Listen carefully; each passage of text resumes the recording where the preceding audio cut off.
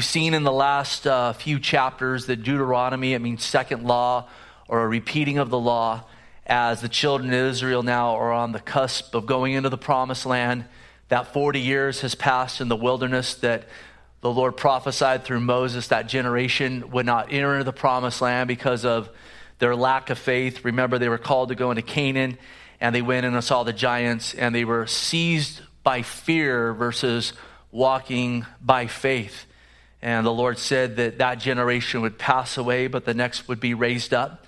And so as you look at Exodus and some of those earlier books, the law was given to them. And then we come here to Deuteronomy and we see a reiteration of it with a lot of new things as well. And it's the Lord preparing this next generation to again enter in the promised land. And right there's a lesson for us that we want to be equipping the next generation with the Word of God. We want to have a concern for them. It's why in part we have ministry down the hallway tonight to our youth and out in the modular to our children and so forth.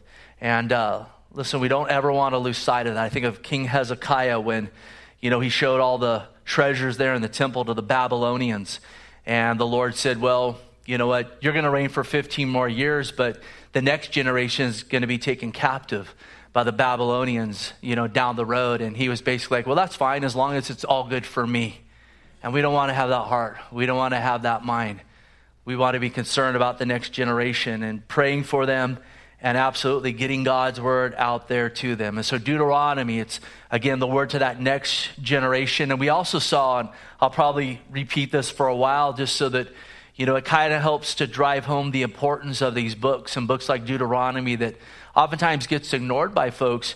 Remember, this is quoted, Deuteronomy is quoted more in the New Testament than any other Old Testament book, and is quoted more by Jesus Christ than any other Old Testament book. So there's great importance here.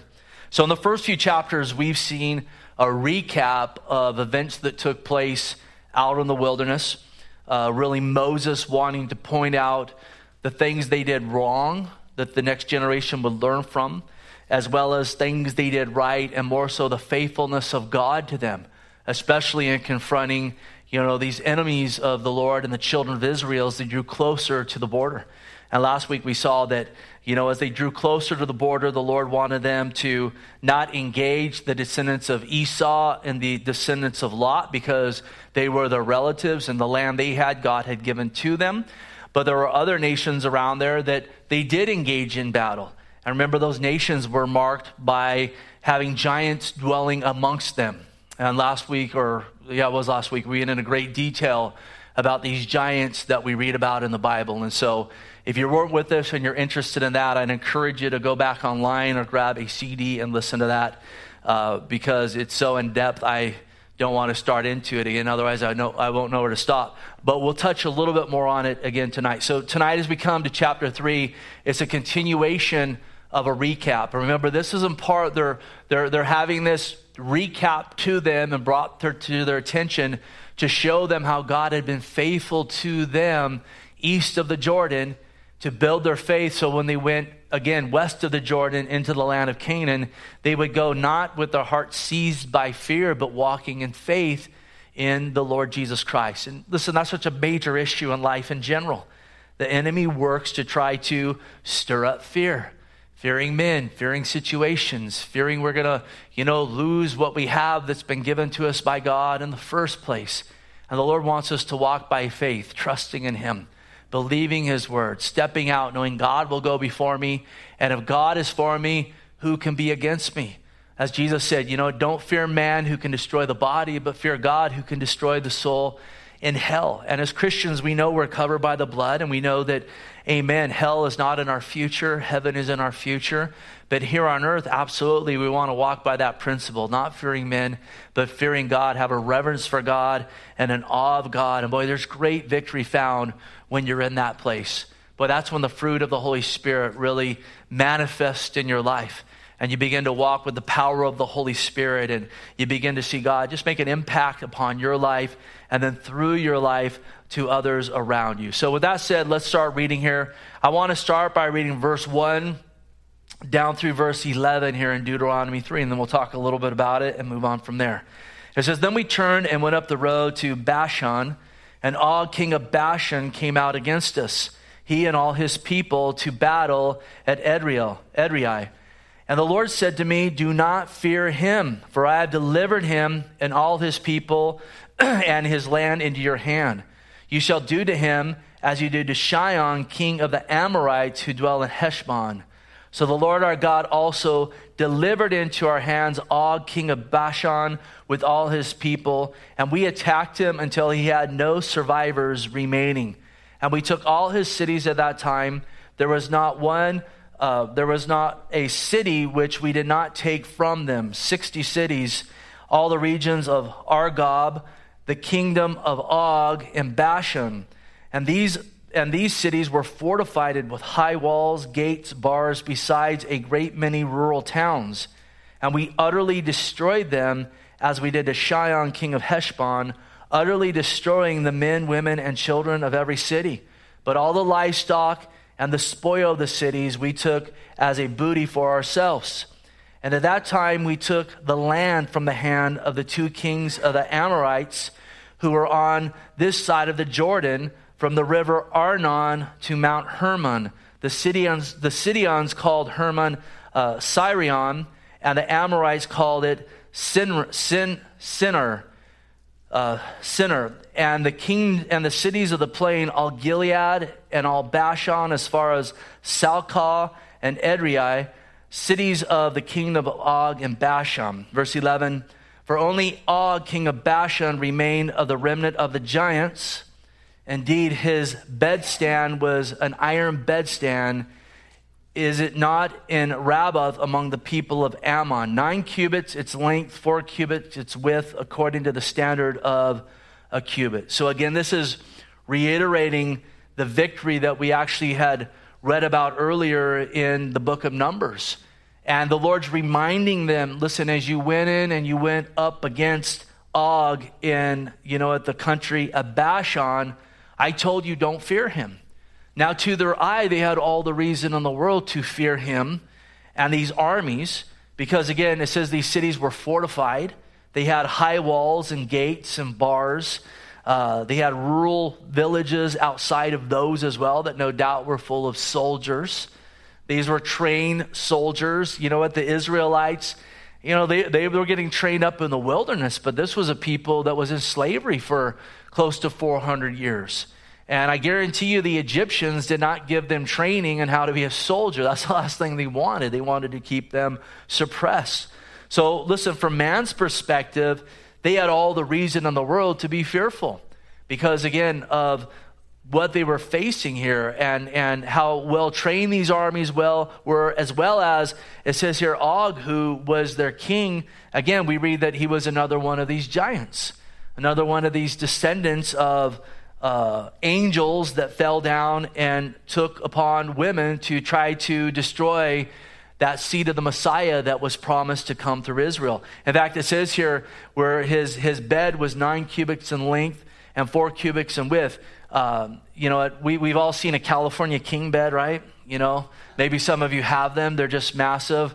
It would look like a little twin next to this, because basically this is 13 and a half feet tall and 6 feet wide. And that's if you go with the smallest form of a cubit that we have, 1.5 feet. Some people say that a cubit is actually bigger than that, or it varies based on the, at time that it's talked about in the scriptures. So 13 and a half feet tall, 6 feet wide. This wasn't just a tall, slender guy. This was a guy that was, built like a barrel and had massive height. And again, from man's eyes, he would be fearful. But God told him, don't fear. Why? Because I'm going to go before you. And I'm going to bring deliverance. And when I bring deliverance, there's going to be no survivors left. And again, God told them to utterly wipe out all of them because, again, of the genetics and so forth, as well as the fact that judgment was coming upon these nations that had so much time to repent, and yet they didn't. And they'd come to that place where they were no longer ashamed of their sin. And listen, sin always brings ramifications, not only in our own lives, but it's going to bring ramifications upon our children if we raise them in sin as well. And that was the case here of these people of Bashan. Notice as well here, and then we'll move on. Again, as they walked by faith as they put their fear in check, and they said, we're not going to walk by what we see, because if we go by what we see, indeed we're going to shrink back. We're going to walk by faith. We're going to trust in the Lord. Again, not only did God give them victory when they walked by faith and trusted in him, but then he gave them all of these fortified cities. And again, these things that look so overwhelming, as they walk by faith, God gives them victory, and then he gives them these cities that they didn't even have to labor for, because God gave them the victory. But it was beforehand, again, that Bashan and their people had built these incredible cities. This is, there were 60 of them plus all these rural villages, and God gave them what they did not labor for. Does that not sound familiar? I mean, tonight is your faith in Jesus Christ. Can you say amen to that? Then listen, you have something that's more valuable than if you gain the whole world. We talked about it Sunday. What's it profit a man if he gains the whole world and loses his soul? And there's some go out and they work their whole life to try to gain the whole world. And some that even, accomplish the whole world according to what they set out to accomplish by the work of their hand, which God does give them the ability to do that, but it costs them their soul if they don't know the Lord Jesus Christ. Listen, in Christ Jesus, we have our sins forgiven. We have the hope of eternal life. We have the indwelling of the Holy Spirit. And guess what it cost us? It cost us nothing. We were purchased from our sin through what? The shed blood of Jesus Christ, which is more precious than gold and silver and anything else that man can muster. It took his shed blood to save us. And isn't it good to know that you have salvation tonight and you did not have to labor for it? And praise God, you don't have to labor to keep it, because we're saved by grace alone, through faith alone, and him alone. It's good news. Now notice verse 12. And we'll read down here through verse 20. And again, this is recapping some things that we had looked at in great detail earlier in Numbers. But it says, and this land which we possessed at that time from Arior, which is by the river Arnon, and half the mountains of Gilead and its cities, I gave to the Reubenites and the Gadites. The rest of Gilead and all Bashan, the kingdom of Og, I gave to the half tribe of Manasseh. All the region of Argob, with all Bashan, was called the land of the giants. And again, we talked about that in a lot of detail last week. Jair, the son of Manasseh, took all the region of Argob. That's a name you don't hear often, Argob. Sounds like something out of like The Hobbit or something. As far as the border of the Gershurites and the Mahashanites, and called Bashan after his own name, Havoth Jair, to this day. Verse 15. Also I gave Gilead Marchar, and to the Reubenites and the Gadites I gave Gilead as far as the river Arnon, the middle of the river as a border, as far as river Jabbok, the border of the people of Ammon, the plain also, with the Jordan as a border from Chinnereth, as far east of the sea of Arabah, the salt sea below the slopes of Pisgah. And listen, all these places are marked, and these are the types of things that even bring, even all the more validity to the scripture, because you go back and you find these places they're talked about, and they're exactly where they're talked about. And listen, especially over the last few hundred years, there's been so many archaeological digs, and you'll come across various places, and people say, oh, that was just a made-up place because of this, that, and the other. And you just give it more time, and they dig. You know what happens? The stones cry out. The scriptures are valid. The scriptures are true. It's funny. I've been, my ancestors were all Mormons, and I've been looking a lot at the genealogy and things, and just kind of studying up on that stuff more. And Joseph Smith said that Jesus, after he rose, he went over and ministered to the Indians in South America. And, the Book of Mormon has all these places listed and so forth. And they have paintings. Actually, one of my aunts is one of the famous Mormon artists, Minerva Tickret. And she has paintings in a bunch of the LDS temples and so forth. And some of her paintings are Jesus ministering to these Indians and so forth. And you know how much evidence there is to support it archaeologically? Are you ready for it? Zero. Nada. Nothing. It's all conjured up divination like the rest of that false religion. And how sad, because so many of those people are well-meaning. But listen, sorry, Jesus is not the spirit brother of Lucifer. and we cannot become gods. There's only one God, and we need to yield to him. But these places, again, they're dug up, they're found, and so forth. Verse 18, that was a side sermon here. Verse 18, then I commanded you at that time, saying, the Lord your God has given you this land to possess. And notice here, all you men of valor shall cross over armed before your brother and the children of Israel. And we'll come back to the reason for this here in a second. But your wives, your little ones, and your livestock, I know that you have much livestock, shall stay in your cities, which I have given you, until the Lord has given rest to your brethren as to you. And they also possess the land which the Lord your God is giving them beyond the Jordan. Then each of you may return to the possession which I have given you. And remember here, if we go back to Numbers, as they got closer to the land of Jordan, God began to give them victory over many of these nations east of the Jordan. Now God had said, I'm going to give you the land west of the Jordan. But as they began to get that victory, the Reubenites, the Gadites, and half the tribe of Manasseh, it says God had blessed them with a great amount of livestock. And with all that livestock, they began to look at all that land, and really in a way they got their eyes off of the Lord. And they went to Moses and they said, will you ask the Lord to permit us to have our inheritance east of the Jordan versus west of the Jordan? And God in his grace and mercy, listen, he allowed them to have that land. But he said it's only on this condition. When the rest of the tribes go into the land of Canaan, west of the Jordan, your soldiers need to join them. Your women and your children and your precious livestock, they can all stay back here, but you need to join them. The men of valor, the men of honor, the men that keep their words. And absolutely, God has called us to be a people of valor as well, to keep our word, even when it hurts. And listen, that's an attribute that is sorely missing in our world today. I see it oftentimes sorely missing in the body of Christ as well.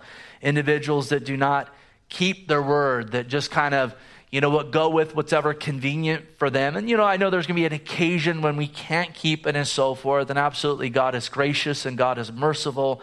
But he says, listen, men of valor keep their word, men of honor. And whenever you keep your word, especially when it hurts, you know what happens? God, he honors you and he'll bless you and so forth. And so, listen, to their credit, we know that they would obey. They would cross over and they would help the other tribes get victory west of the Jordan. But overall, remember we talked about God's perfect will and God's permissive will. And God's perfect will for the Reubenites, Gadites, and the half tribe of Manasseh was to go in west of the Jordan and inherit that land in Canaan. His permissive will allowed them to take the land east of the Jordan. But we talked about how in the long run, it proved to be a costly mistake.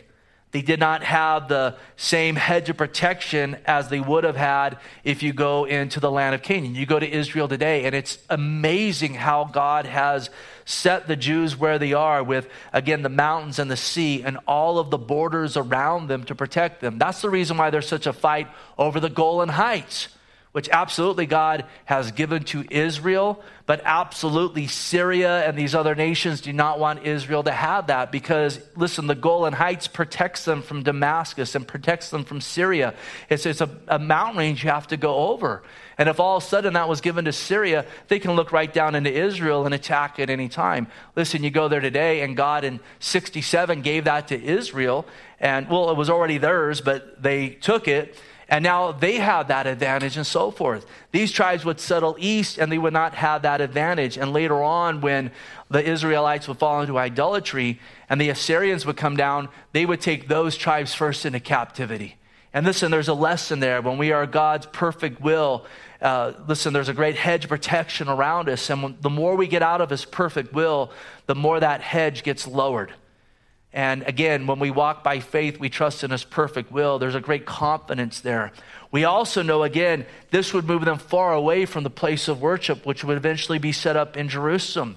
And it would take a toll on their children and their children's children. And we talked about how in the day of Jesus, he's ministering on one side of the Sea of Galilee, and he leaves the crowds to go to the other side. And what's he find there? Amongst the tombs, two men that have been chained up there because in Gadara, because they don't know what to do with this guy. And he's in that very place that these tribes settled. And Jesus went over there, and what do we see? We see a land that's, infested with demons. We see Jews there that are pig farming when, listen, that's not kosher. That wasn't biblical. And then a people that even after Jesus cast those demons out and they went in those pigs and they went down to the sea, which there was another lesson there. Instead of coming out and bowing knee and saying, you are the Messiah, they asked Jesus to depart from them. And so, listen, there's a permissive will.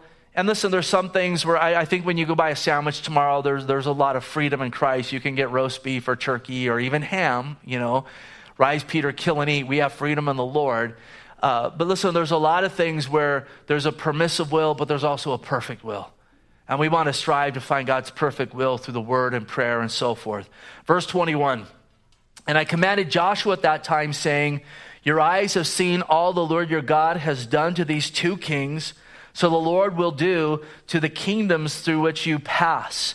You must not fear them, for the Lord your God himself fights for you. So again, these victories are being reiterated and recapped to show them, listen, you saw these guys look huge, but you saw what the Lord did when you walked by faith. And so you must not fear these giants that you're going to face in Canaan. Why? Because the Lord himself is going to fight for you. And listen, as followers of the Lord Jesus Christ, we have the same promises.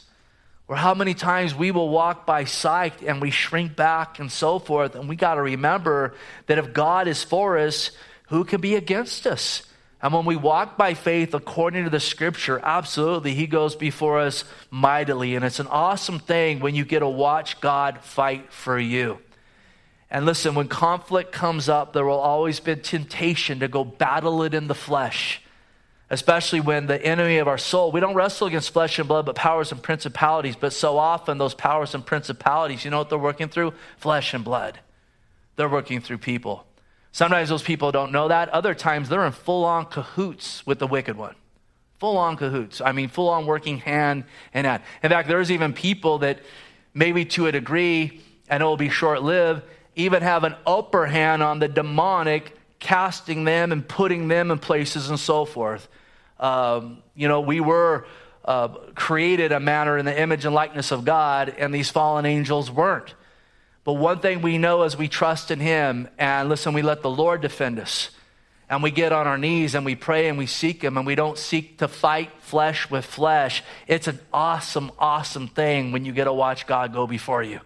And so maybe even tonight you're in a situation where you're being tempted to put God's word aside, to put prayer to the side, and to go, I'm going to go handle this old school and so forth. Listen, step back, refrain. You don't want to say, God, you can sit this one out. I got this one. It never ends well when you do that. You want to say, Lord, go before me. God, help me to forgive. Help me even to pray your blessing on those that are coming against me. In fact, Lord, I pray that you will forgive them of their sin. I pray, God, that you'll wash them. I pray that you would bind the demonic that's working through them in Jesus Christ's mighty name. And listen, God works mightily when you call on him. Can you say amen to that? Verse 23, then I pleaded with the Lord at that time, saying, O Lord God, you have begun to show your servant your greatness and your mighty hand. For what God is there in heaven or on earth who can do anything like your works and your mighty deeds? I pray, let me cross over to see the good land beyond the Jordan, those pleasant mountains and Lebanon. And remember, God had told Moses, you're not going to pass through. But now Moses is pleading, Lord, please let me pass through. Let me see those mountains. Let me see Lebanon. Verse 26, but the Lord was angry with me on your account and would not listen to me. So the Lord said to me, enough of that. Speak no more to me of this matter. Go up to the top of Pisgah and lift your eyes towards the west, the north, the south, and the east. Behold it with your eyes, for you shall not cross over this Jordan. But command Joshua and encourage him and strengthen him, for he shall go over before this people, and he shall cause them to inherit the land which you will see. So he stayed in the valley opposite of Beth Peor.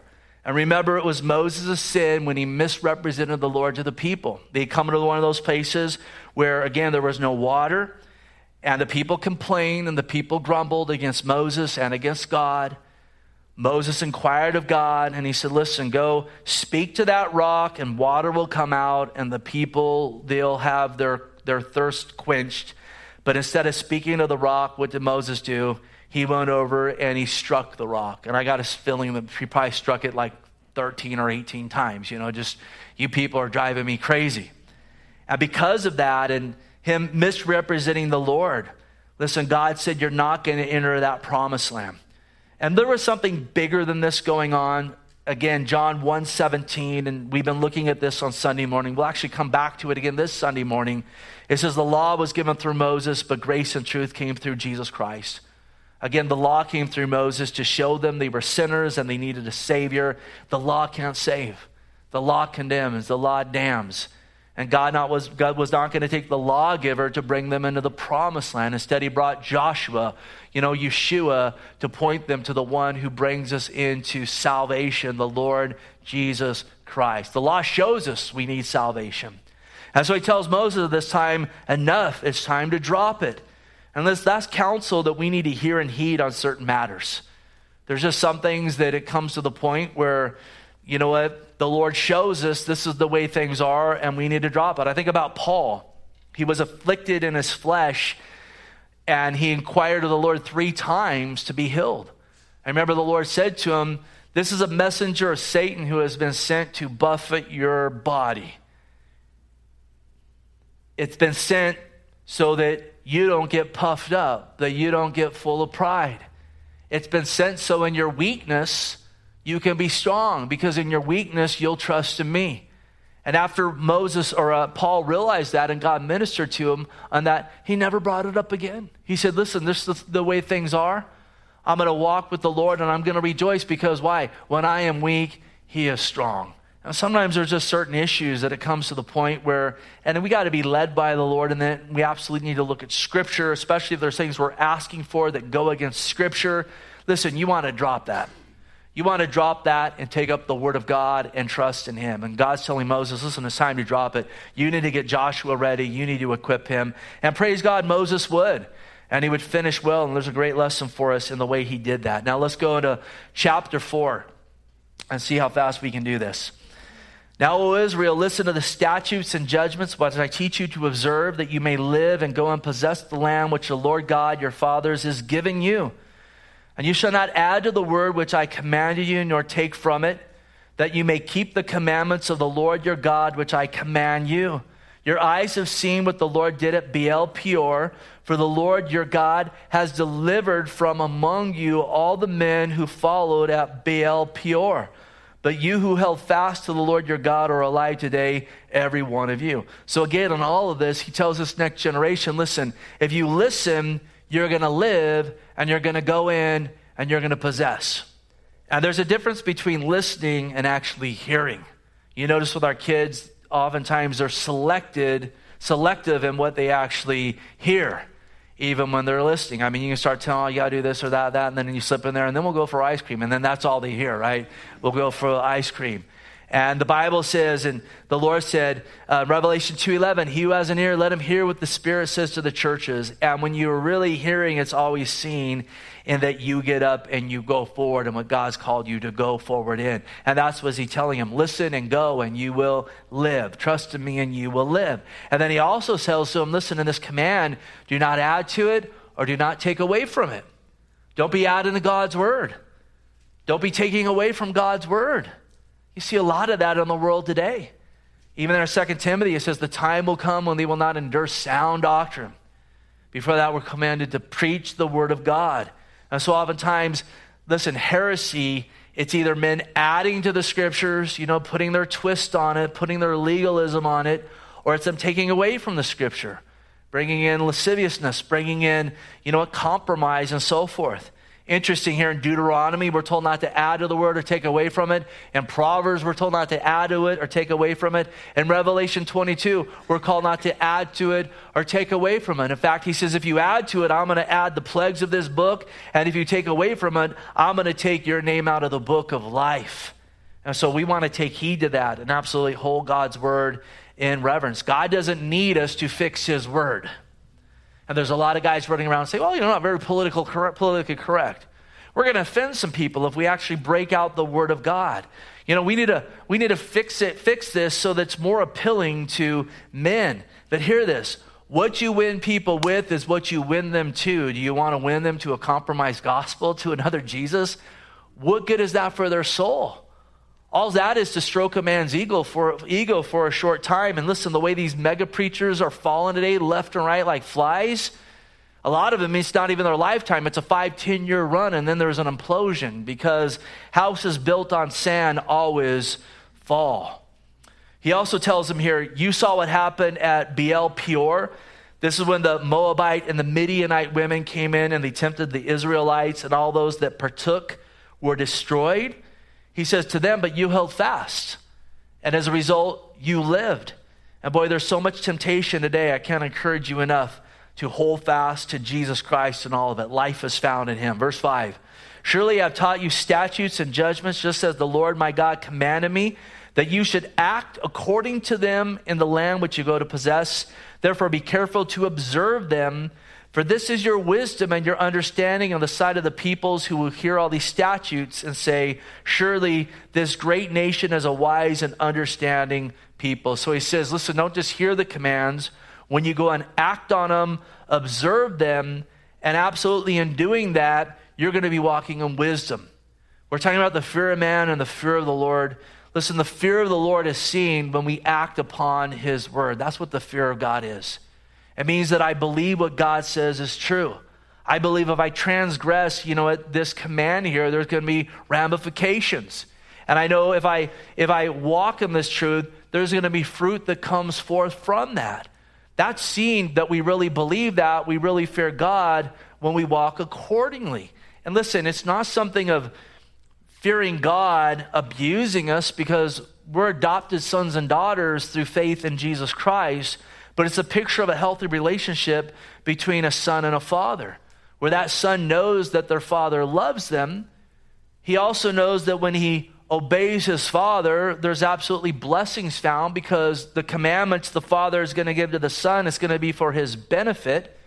But he also knows when his father says, don't go play out in the street, that he's telling them that to protect him. And he knows if he goes out and he plays out in the street, two things could happen. Number one, he get hit by a truck, which would be horrendous.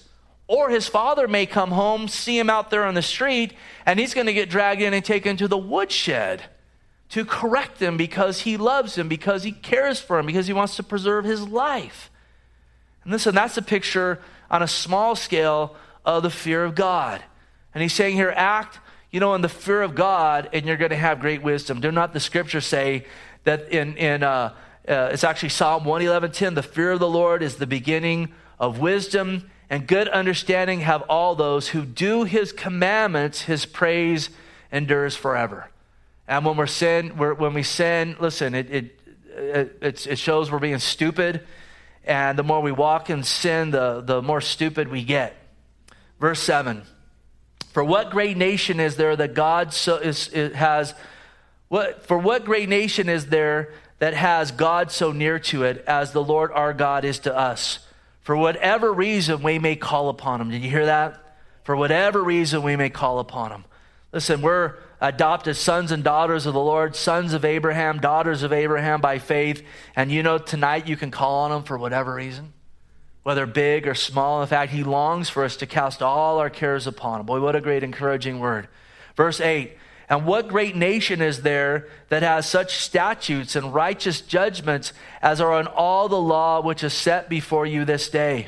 Notice here, only take heed to yourself and diligently keep yourself, lest you forget the things your eyes have seen, and lest they depart from your heart all the days of your life, and teach them to your children and your grandchildren, especially concerning the day you stood before the Lord your God at Horeb, when the Lord said to me, gather the people to me and let them hear my words, that they may learn to fear me all the days that they live on the earth, that they may teach their children. That's when he gave them the law there. But notice here, he says, count your blessings. You're a great nation. Count the way that God has blessed you. And then, what's the main thing you need to do? Take heed to yourself and keep yourself. Keep yourself and teach your kids the way of the Lord. And wouldn't it be amazing if all of us just took heed to ourselves? If we be diligent to keep ourselves? How many times, though, we're more focused on everyone else and the speck in their eyes while we got a big log in our eye, And we're just hitting people in the head with that log in our eye everywhere we turn. And boy, we need to start by being diligent to keep ourselves. Some say, oh yeah, you need to start by love. I got to love myself first. You already naturally love yourself. That's why Jesus said, love your neighbor as yourself, because you do that naturally. He's talking about keeping yourself, keeping your heart, keeping your walk. Where am I with the Lord? I can only keep myself by putting him first. He has to keep me. And then taking those truths and taking it upon myself to teach them to my children, to pray for them, to be the priest of my home, the priestess of your home, and so forth, and the Lord. Boy, what wonderful things would happen if we would all just start there. Verse 11. Then you came near at the foot of the mountain, and the mountain burned with fire in the midst of heaven, with darkness, cloud, and thick darkness. And the Lord spoke to you out of the midst of the fire. You heard the sound of the words, but saw no form. You only heard a voice. So he declared to you his covenant, which he commanded you to perform, the 10 commandments, and he wrote them on 2 tablets of stone. The Lord commanded me at that time to teach you statutes and judgments, that you might observe them in the land which you cross over to possess. And again, that law was given as a standard to them that God wanted them to walk in, but it was also given them to show them that they fell short of it at every turn, to teach them that they need a better covenant. They need the Lord Jesus Christ. The laws are tutor to show us we need the Savior. Verse 15, take careful heed to yourself. Notice here, for you saw no form when the Lord spoke to you at Oreb out of the midst of the fire, lest you act corruptly and make yourself a carved image in the form of any figure, the likeness of male or female, the likeness of any animal that's on the earth, or the likeness of any winged bird that flies in the air, the likeness of anything that creeps on the ground, or the likeness of any fish that's in the water beneath the earth. And take heed lest you lift your eyes to heaven, and when you see the sun, the moon, the stars, and all the host of heaven, notice here, we'll come back to this, you feel driven to worship them and serve them, which the Lord God has given to all the people under the whole heaven as a heritage. But the Lord has taken you and brought you out of the iron furnace, out of Egypt, to be his people and inheritance as you are to this day. So in other words, he says God has no form, God's spirit. So don't start making things, and say, oh boy, this is God right here. Let's come bow down and worship it. They already got into trouble when they were delivered out of Egypt. Moses went up to Sinai to get the commandments, and they're like, hey, what happened to this Moses fella? Oh, he must be gone. Well, why don't you give me all your gold? And Aaron forms a golden calf.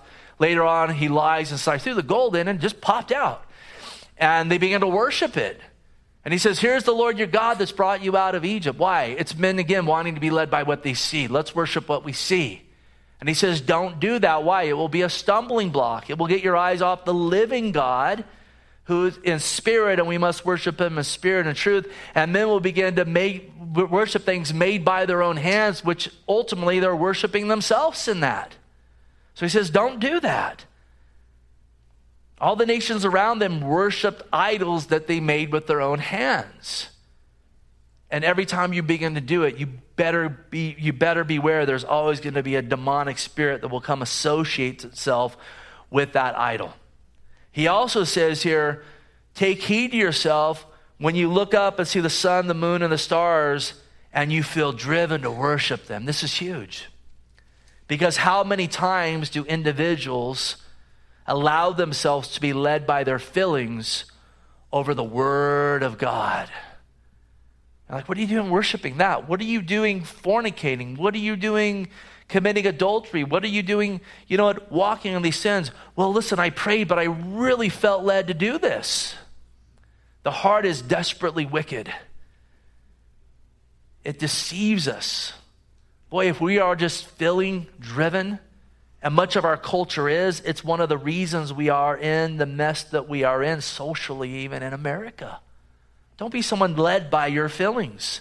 Listen, if your feelings contradict God's word, those feelings need to be crucified. And you need to take your thoughts captive to the obedience of Jesus Christ. He tells them, remember, you were taken from the iron furnace out of Egypt to be his people. Remember what God's done for you. Trust in him. Put your hope in him. Put your faith in him. We're going to try to finish here in 2 minutes. Is that where we're at? 4, 1. Do I have another page after this? Okay. Furthermore, the Lord the Lord was angry. Where am I at here? 1, 2. I know I did this a few weeks ago where I left one of the pages out. Yeah, we're not going to finish this. We're just going to stop right there.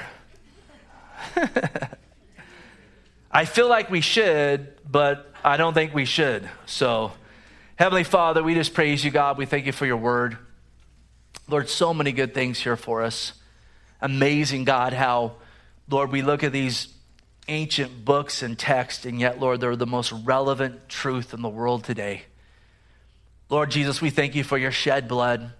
We thank you, God, that thou salvation was afforded to us, not based on our labor or on our efforts, but what you did for us, and taking the wrath due us upon yourself at the cross, and absolutely resurrecting from the grave 3 days later, something we could never do in all of eternity, so that if any would call upon the name of Jesus, ask you to be their Lord and Savior, indeed you'll meet them where they are and wash them and cleanse them. And listen, if you haven't called on him, today's the day of salvation.